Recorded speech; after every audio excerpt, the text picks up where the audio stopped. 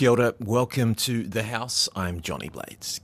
If you've been following the news, you'll know the coalition government has repealed water reforms legislation passed last term by the previous Labour government, otherwise known as Three Waters. At Parliament yesterday and into this morning, the Water Services Act's repeal bill has passed through all its stages under urgency. Here are some of the debate's salient points from the minister behind the repeal and the opposition MP who held that portfolio last year when the reforms were finally passed. Starting with the Minister of Local Government, Simeon Brown of the National Party, who said the legislation served multiple purposes. It repeals the Labour's Three Waters legislation, thereby removing the 10-entity model which prescribed co-governance, ensuring that this bill will ensure water assets remain under the local ownership of local councils. Right. Additionally, it halts the establishment of the economic regulation and consumer protection regime for those 10 mega bureaucratic entities. Secondly, Mr Speaker, this bill disestablishes the Northland and Auckland Water Services entity, ending the costly and unnecessary activity involved in setting up this body, including significant IT contracts. The termination of this work is anticipated to save a further $343 million, aligning with our government's objective to curbing irresponsible spending. Thirdly, the bill relieves pressure on councils that will now need to include water services in their long-term plan. Labour's Kieran McAnulty said the government had repealed a provision that would have prevented unaffordable bills for ratepayers. They went to the electorate at the election. The minister crows that they were given a mandate at the election. This was what they campaigned on. And technically that's true. But they also campaigned on the basis of funding councils to do this work. They also campaigned on the basis of reducing rates.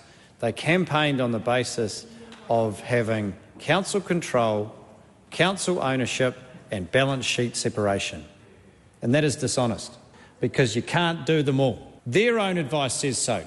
When the minister on Morning Report today declared that this will be cheaper, he didn't say it will be cheaper for ratepayers, he said it will be cheaper for them. This makes it easier for the government to pay for their tax cuts, because they don't have to continue to support councils to go along with this reform process. Regarding the reforms introduced by Labour, the new government objected to provisions for co-governance, which would have given Māori with mana whenua to the area a 50% presence on strategic oversight boards. It also objected to taking assets out of local ownership and management. The policy implemented by the prior government was not only fiscally irresponsible but deeply divisive across New Zealand. It pursued an unpopular co-governance model that lacked the foresight and lacked working with councils to find out what worked for them.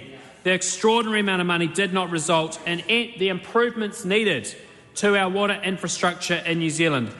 This government is not in the business of simply stipulating to local councils how they should be investing in their water infrastructure. Kieran McAnulty said it was disingenuous of the government to suggest that what was being repealed was the Three Waters reforms in their original form. The original proposals of 4 entities did indeed meet a lot of opposition from local councils.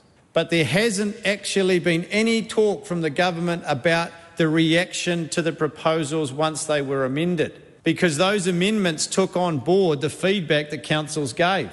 And actually, a majority of councils supported that because it was regionalised and because it achieved balance sheet separation. Because every council had a seat on the regional representation group, they had input, they had influence, but they were able to remove the debt from the books. And that is the crucial point. Meanwhile, Simeon Brown said legislation to establish the government's planned replacement regime for water reforms will be introduced to Parliament by the middle of this year.